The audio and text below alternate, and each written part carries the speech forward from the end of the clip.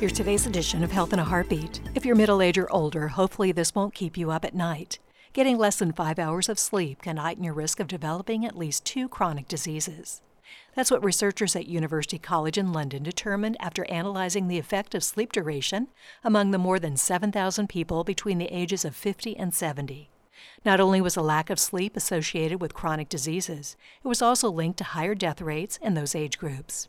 At age 50, those who consistently slept 5 hours or less were 20% more likely to be diagnosed with a chronic disease, such as cancer, diabetes, or heart disease, than those who slept at least 7 hours. Following study participants 25 more years, the researchers discovered the light sleepers were 40% more likely to have 2 or more chronic diseases. For the 50-year-old group, there was also a 25% greater mortality rate over their next 25 years. The researchers noted a vicious cycle. Short sleep duration raises the risk of chronic diseases, which increases the risk of death. The problem is pervasive, with more than half of older adults in some wealthier countries having at least 2 chronic diseases.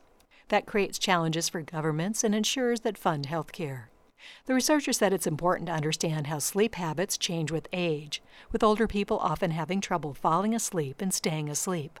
7 to 8 hours of sleep is considered ideal. If you have trouble sleeping, here's a pro tip. Physical activity and exposure to light during the day can help ensure you log enough hours counting sheep. Health in a Heartbeat is produced by University of Florida Health, committed to advancing excellence in patient care, research, and education, and by WUFT-FM. Today's script is featured on the web at heartbeatradio.org. Our website provides a script archive and includes links to other trusted health-related websites.